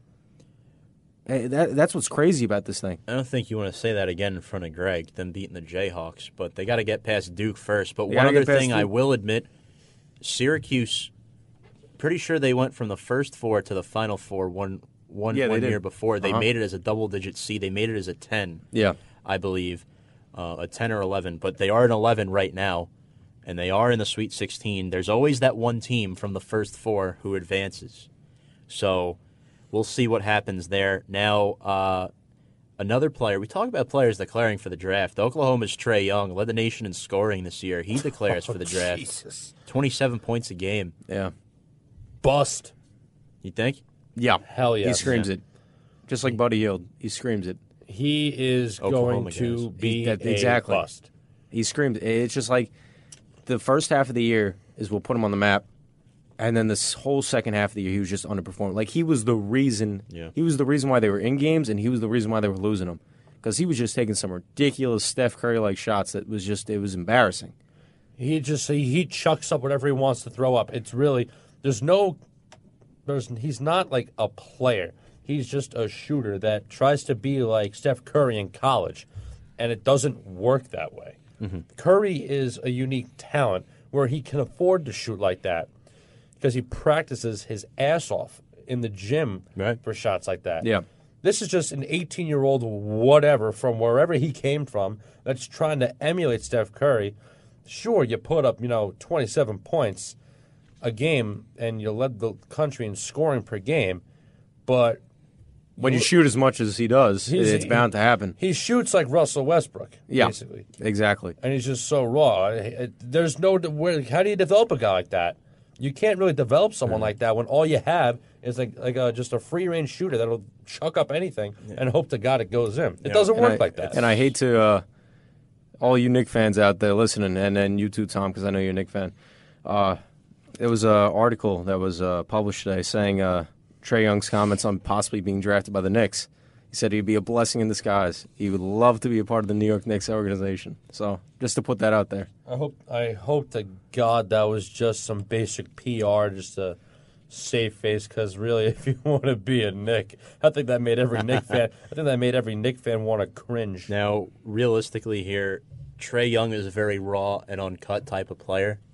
So to see that transition to the next level, definitely. I mean, kid, go back to school. Yeah. Like, work on your game a little more. Like, there's too many guys. Just a little more. Like, so many Kentucky guys do it, and then they become nobodies in the league. A lot of Kentucky guys have been successful, but also a lot that have not been successful. Like, look at Marcus Teague, Deron Lamb. Where are they now? They're not in the league. Yeah. He needs to develop a more consistent shot instead of just taking random shots and hope they go in. So, now, I have a question for you guys. So far, I want each of you to answer this. Name your team of the tournament 2 rounds in. If you had to pick one right now, who Syracuse. would it be? Syracuse. I mean, to get past Michigan State the way they did, held them to no baskets in the final 6 minutes of the game, that's huge. I mean, they were a team that people had winning the entire tournament. For them to get knocked out in the 32, I mean, that's, again, embarrassing. And Syracuse, Jim Boeheim, all the credit to them. I mean, really, I would probably have to go Syracuse. I mean, for me, really, I think it's really that's the only route really to go because no other team has really came out and shocked you, except maybe Texas A&M, because Providence had a decent following and we're expected to do pretty well and upstate Texas A&M, and then Texas A&M goes out and then lays a whooping on UNC. Yeah. Aside from really, those are the only two teams that I could see. Oh, can't forget about Loyola Chicago. And that's my team of the tournament so far. There you go. Loyola Chicago. 11th seed upsetting Miami and then Tennessee. Yeah. And now that because Arizona, because Tennessee, because Cincinnati, because Virginia all lost, this is really an open side right now in the South where you could see Loyola Chicago, if they get past Nevada, I mean, this could be a team that's in the Final Four the way they're playing. No, you're right. Now, the Sweet 16 does start tonight. But before we preview, let's review what we have done, our original Final Fours. I'll start with mine. 3 out of the 4 are already out. I had Arizona coming out of the South. I had UNC coming out of the West. Michigan State coming out of the Midwest. And I have Villanova coming out of the East. And I pretty much think Villanova, if they get past West Virginia, I think they're guaranteed to come out of the East, especially with the injury to Isaac Haas for Purdue. Mm-hmm. The only threat that I could potentially see is Texas Tech if they get past Purdue, which I don't know if they will. They might. You might see a Villanova-Texas Tech Elite Eight matchup. But if you get past West Virginia, I think they're pretty much guaranteed to make the 4, if you ask me. Yeah, for me, I had Virginia coming out of the South. I had UNC out of the West. Nope. But the East and Midwest picks for me are still going strong because I got Villanova and Kansas. And I had Kansas winning the whole thing. And so far, I'm looking pretty good with that. But, I had Virginia in the finals, but that's not happening. Yeah, out of the South for me, I had Virginia also. In the West, I had Gonzaga. In the East, I had Villanova. And in the Midwest, I have Duke. And for my final matchup, the national championship, I have Virginia versus Duke, which obviously will not happen. But I have Duke winning the tournament anyway. So your pick is still in. Your pick is still in. My pick is not still in. Yep. And now, just to recap that before we go to break here, we also discussed the first 1 seed to bow out of the NCAA tournament. And we all said Xavier will be the first 1 seed to go out in the Sweet 16 against Gonzaga. Yes, but they did not even get to the Sweet 16. 2 1 seeds did not even make it past the round of 32. Yep. So that leaves me to ask you this. We all picked Xavier, but who would have thought Virginia would be the first 1 seed out? Tom, not in a million years. That's why no brackets since Virginia lost have been all busted because nobody could have predicted the upset that UMBC brought to Virginia, especially by that magnitude. Greg? I mean, Kyle basically took the words right out of my mouth, so I really got nothing else for you. Well, here's the thing. Florida State, they just took away what Xavier was able to do. J.P. McCura fouled out of the game down the stretch and was not able to stay on the floor. Just goes to show you that the Seminoles are having a good run as well, a 9 seed in the Sweet 16. I don't know about you guys, but I didn't have the Seminoles in my Sweet 16. Let's see. I honestly, Tom, I had Florida State losing in the first round to Missouri. Same. Yeah, I wanted to see. I picked Missouri because I wanted to see Michael Porter Jr. a Greg had little them more. in the 32. Yeah, But- I had Florida State losing to Xavier. So we were all pretty much wrong there. At least Greg had them advancing 1 round. Yep. But we reviewed a lot of our brackets, and a lot of top seeds: Auburn gone, Michigan gone, Michigan State gone. UNC gone, Houston gone, Xavier, Virginia, Tennessee, Arizona, Cincinnati, Wichita State, Florida, all gone. Wow. What a first weekend of the NCAA tournament. March Madness. My buddies over at Wichita State, they're not too happy, to say the least. They were not happy. It was basically like a depression on that campus. Feel bad for those guys. Only 7. This includes all 4 1 to 4 seeds. Only 7 of those teams remain. 9 of those teams have been eliminated in the first weekend. It's all part of This is the year of the underdog, if you ask me. There's so many upsets. It's crazy. upsets, and there's so many, higher seeded teams still in. The fact that you have 2 11 seeds still in the NCAA tournament is incredible.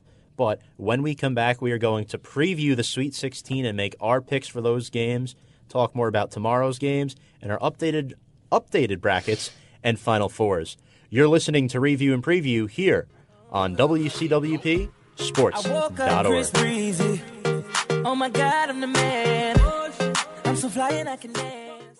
3, my baby don't mess around because she loves me so, and this I know for sure. Welcome back to Review and Preview, folks. I am your host, Tom Scaletta. Greg Vavernick rejoins us here on the show tonight. Kyle Russo here. No Tommy Mack, but we do have John Wasserman on the board. Jay Was on the show once a month. And playing that Kygo for us there. Or the Hey Ya, excuse me. I apologize. Oh, my goodness. Oh, my goodness. Tommy, this is what happens when you don't show up, my guy. Yeah. This guy confuses Outcast for Kygo. I mean, we miss you, buddy. Yeah, Greg. I thought I was going to see you today. He keeps me in check. I think you need more than just him. Oh, boy. Look at that. Let's preview March Madness. And, folks, if you're just tuning in now, where have you been? You've missed a lot. And we are now podcasting. This is our second podcast of Review and Preview. And very excited to share it with you all on Pinecast, Apple Podcasts / iTunes, Google Play, and Pocket Casts. So you can go on one of those websites, type in Review and Preview, and you can find us and listen. If you can't tune in live, or if you can, you're hearing us now. All right, enough of that. Let's preview tonight's games in the NCAA tournament. We just reviewed over. All of our brackets are shot, pretty much. Let's restart. How about that?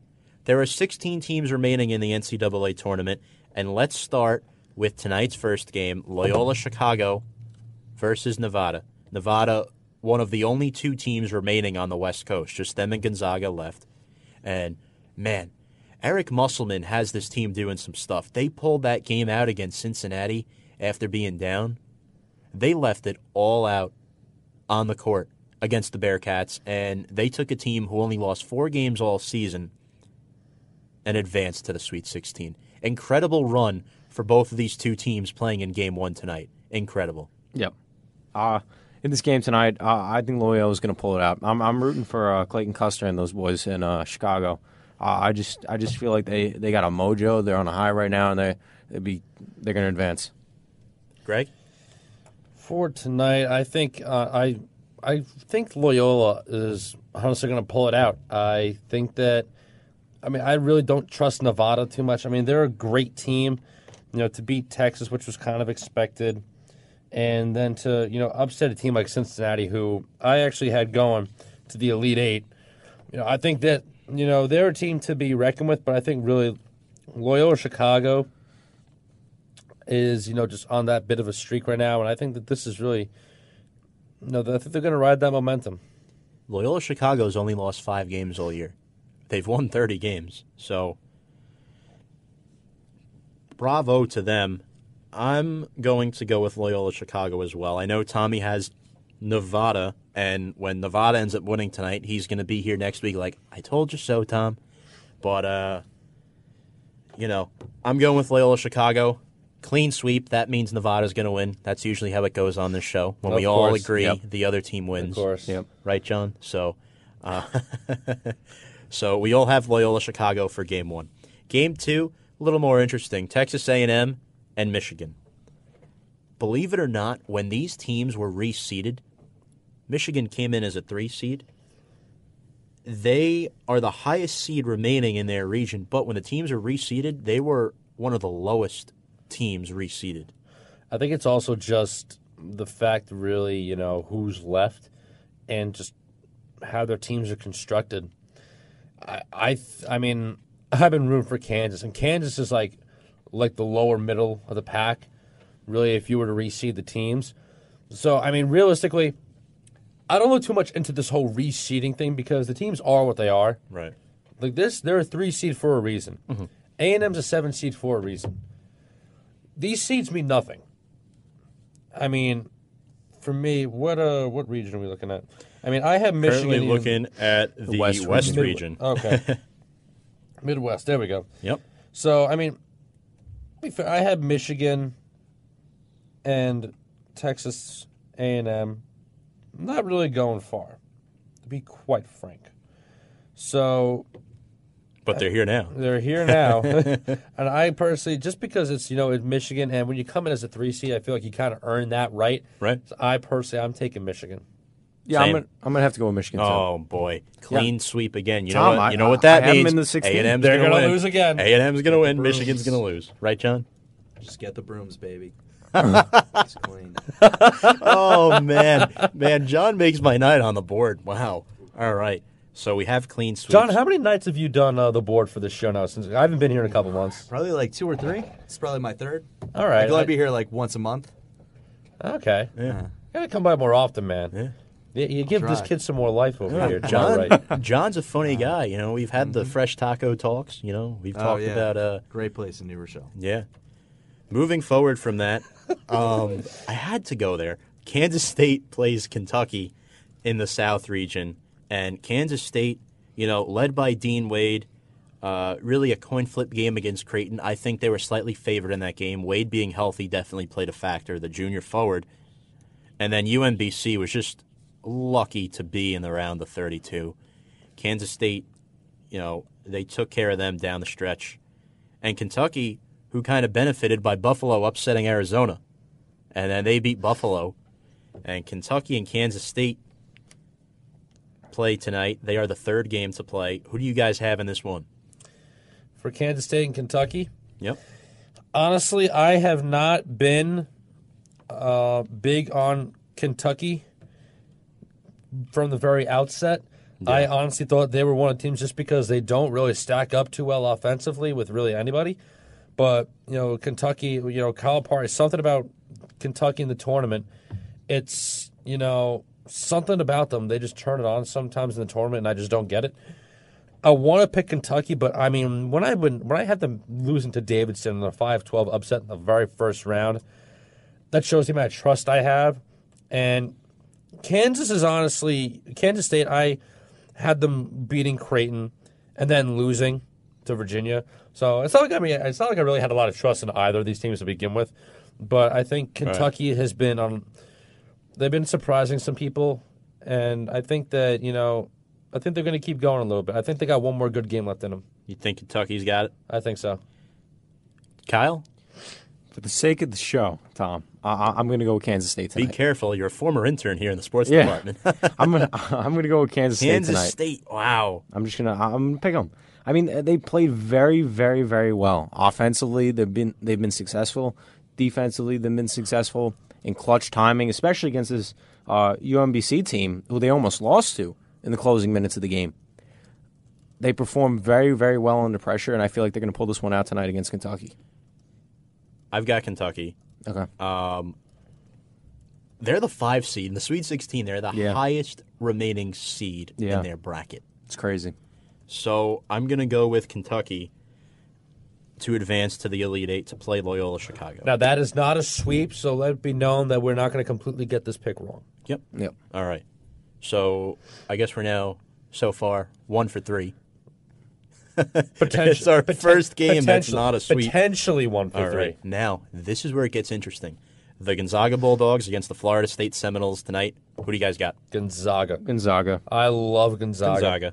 Clean sweep. So that Seminoles. means Florida State is going to win. Oh, don't do the chopper. Reminds me of the Atlanta Braves. All right. Well, baseball season is right around the corner. Exactly. There you go. I had to give you a little refresher there that we're approaching. That was one refresher I did not need. Well, You got it, Greg. So we Yeah, got no, the I clean got no sweep choice now. with Gonzaga. Those are the 4 games happening tonight. All right. So we have Gonzaga playing Michigan in the Elite Eight. So that should be an interesting matchup as well. Now, tomorrow, it starts off with Clemson and Kansas. And, Greg, the Jayhawks are your team.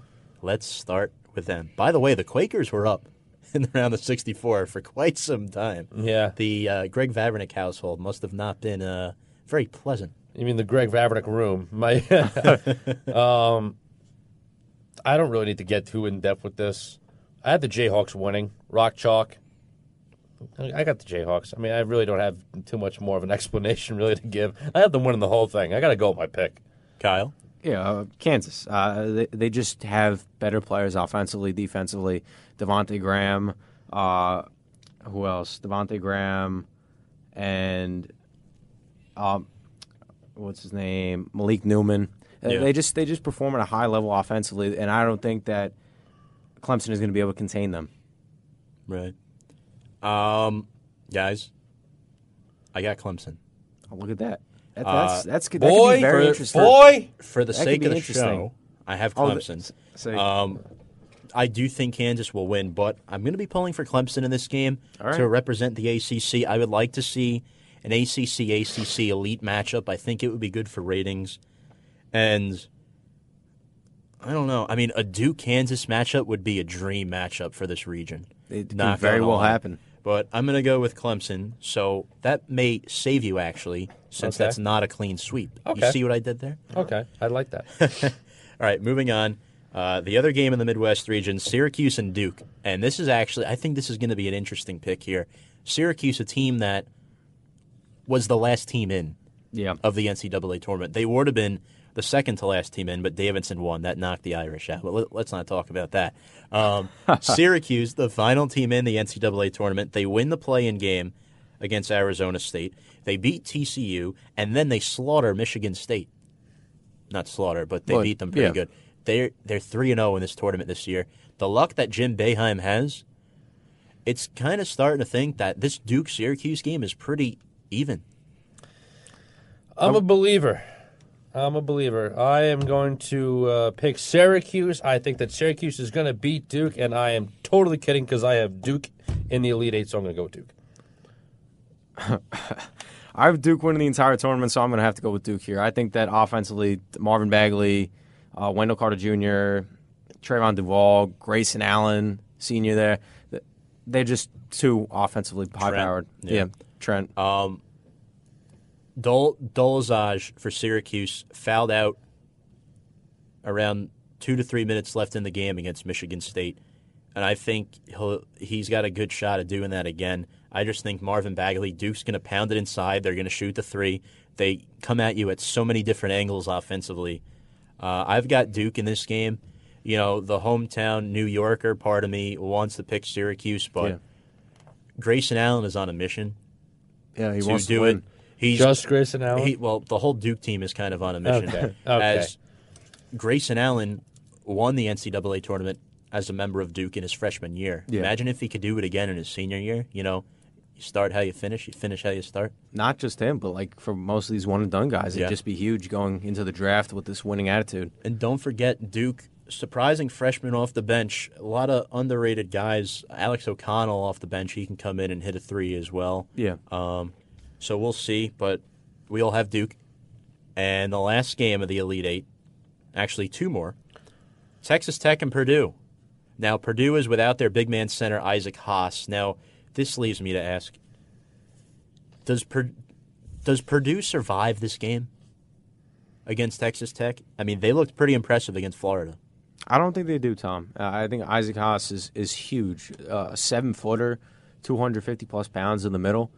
For every guard on Texas Tech to be running through that, I just, without him there, Isaac Haas, I think it's just too much. I mean, they almost lost to Butler in the closing minutes. If we remember, they barely pulled that one out. I don't know if they're going to be able to do it against Texas Tech. Yeah, I think the loss of Haas is too big. I had Purdue moving on in this game, but, you know, with Haas not being there, I'm really starting to put this game in question. I want to pick Purdue, but I think the loss of Haas is going to be too big. Agreed. If Haas plays, I pick Purdue to win this game, but Haas is not in the lineup. Therefore, I think Texas Tech comes away with this. And, John, you know what that means. We all pick Texas Tech. That means Purdue is going to win. So, so we have Texas Tech advancing to the Elite Eight. All the same to me, man. Yeah. You know, out, I don't care. He's just there. He's just here to push the buttons, man. All right. I got to get you involved somehow. All right. Villanova, West Virginia, the final game of the Sweet 16. This is going to be a good game. I mean, Villanova is, in my opinion, should have been the number one team in the tournament over Virginia. Mm-hmm. Villanova they're like such a great offense. They could score as much as they want. Yeah. I think I have them in my Final Four. I have Villanova.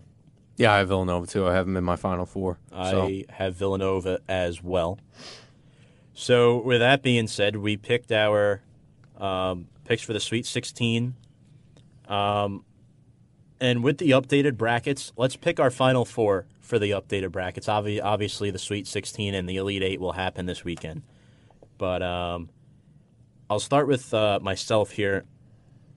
I really, really, truthfully think that Loyola Chicago has a shot to make the Final Four. Yep, same thing. Honestly. I think they have a very legitimate chance. I don't think... It's so wide open. I think Kentucky is too young, as always.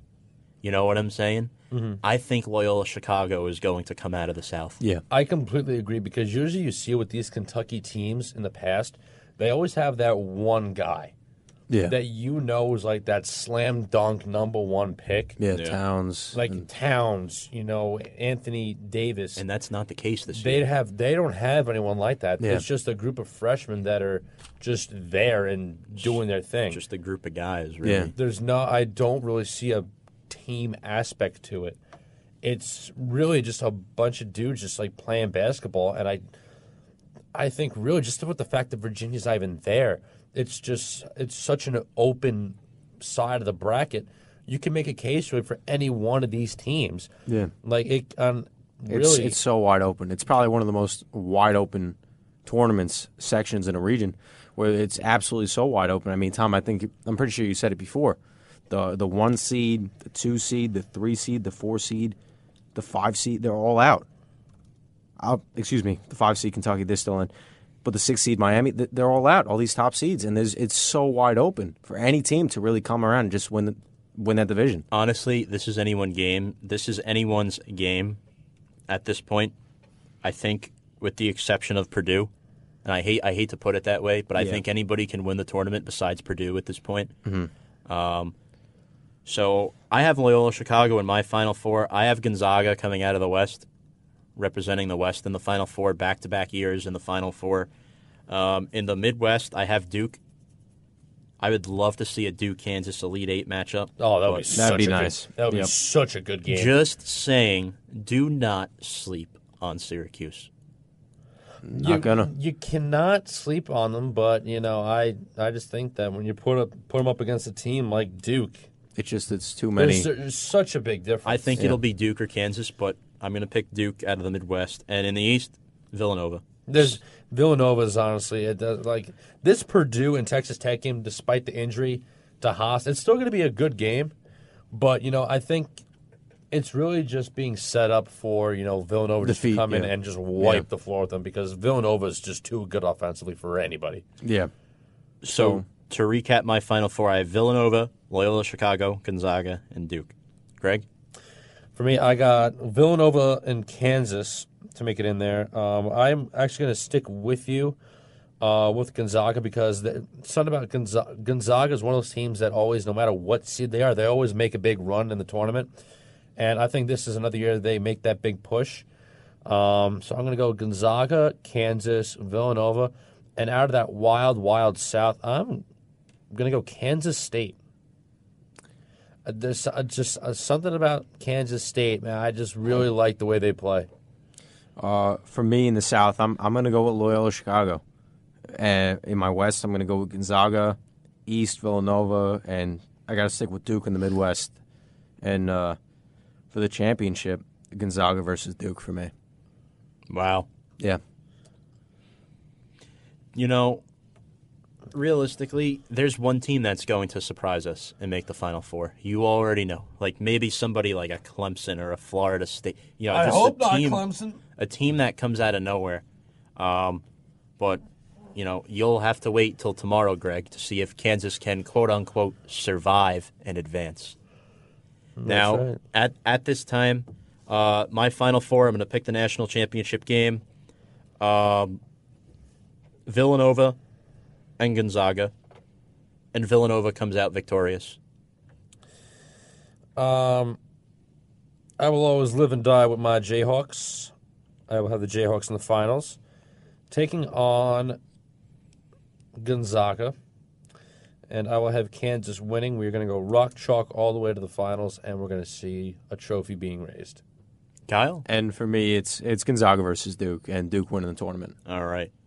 So now we all have our picks in our updated brackets, Final Fours, re-picking the teams from the Sweet 16, and that Loyola Chicago-Nevada game starts in just about 12 minutes. Yeah.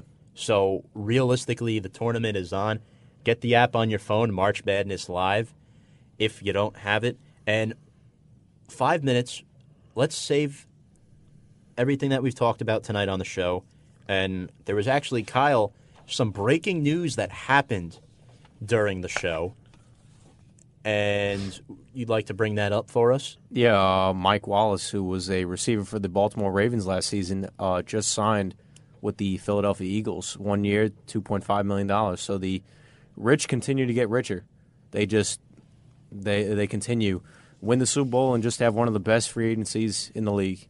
And it's truly incredible what the GM over there in Philadelphia has been able to do. It's so crazy. You look at their team. There's not really many big stars. Yep. But they're such a good team. Yeah. It's just crazy. It's like as long as you have the team and not the stars, you can still do so well. Right. Yeah. It's unbelievable what the Eagles have been able to do. Much to the dismay, I'm sure, of you Giant fans. Yeah. But, you know, it's another depth move, and I think when you have guys like Alshon Jeffrey, and I think Torrey Smith is still there. Well, Torrey No. Smith was traded. They Torrey traded. Smith was traded Torrey to the Smith Carolina is- Panthers. Yep, See, they he's with did the trade him. Panthers Okay. now. Mm-hmm. So this guy would presumably come and be the number 2. Yeah. Be another big deep threat that Carson Wentz or Nick Foles, whoever the quarterback is going to be for the beginning of the season, is probably going to be Nick Foles. Yeah. Yep. But, you know, it's going to be another big target for Foles and Wentz to work with since Torrey Smith isn't there. Yep. And it's really just, you know, plug and pull. And it could be a good move. I'm not Now, expecting much, but it could yeah, work. and the Eagles also really have focused on their defense this offseason as well, getting Haloti Ngata, the 1-year deal, the trade with Michael Bennett from Seattle, and then don't forget about Nigel Bradham re-signing the 5-year, $40 million contract.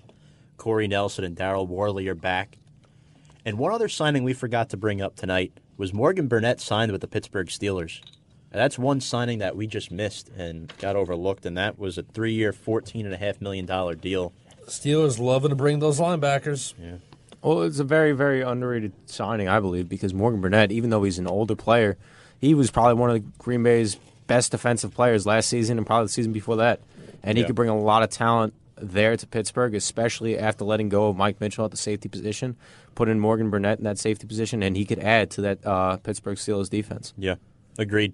All right, guys, any final thoughts before we close out the show? Any final thoughts for March Madness NFL opening day next week? Rock Chalk Jayhawk for March Madness. Let's go Mets. I cannot wait for Thursday. Yeah. Big Blue, Saquon Barkley. I don't care what you do. Big Blue, choose Saquon. That's all you got to do. Choose Saquon. And John Wasserman here on the board will be back with us next month, as we enjoy having you on the show once a month. The monthly time. Monthly time. Time of the month again. John Wasserman actually has his own podcast now called Take No, and that's the name of his podcast, and he's been working on that. Teaser will be coming out soon. Yeah. I like it. All right. So, yeah, let's go Mets. You know, Giants and Jets NFL draft coming up soon. All right. let's not waste any more time. Get ready for Nevada and Loyola Chicago tipping off at 7:07 p.m. Eastern Daylight Time. All right, folks, I'm Tom Scavetta. On behalf of Kyle Russo, Greg Vavrinick, and John Wasserman, you've been listening to Review and Preview here on WCWPSports.org.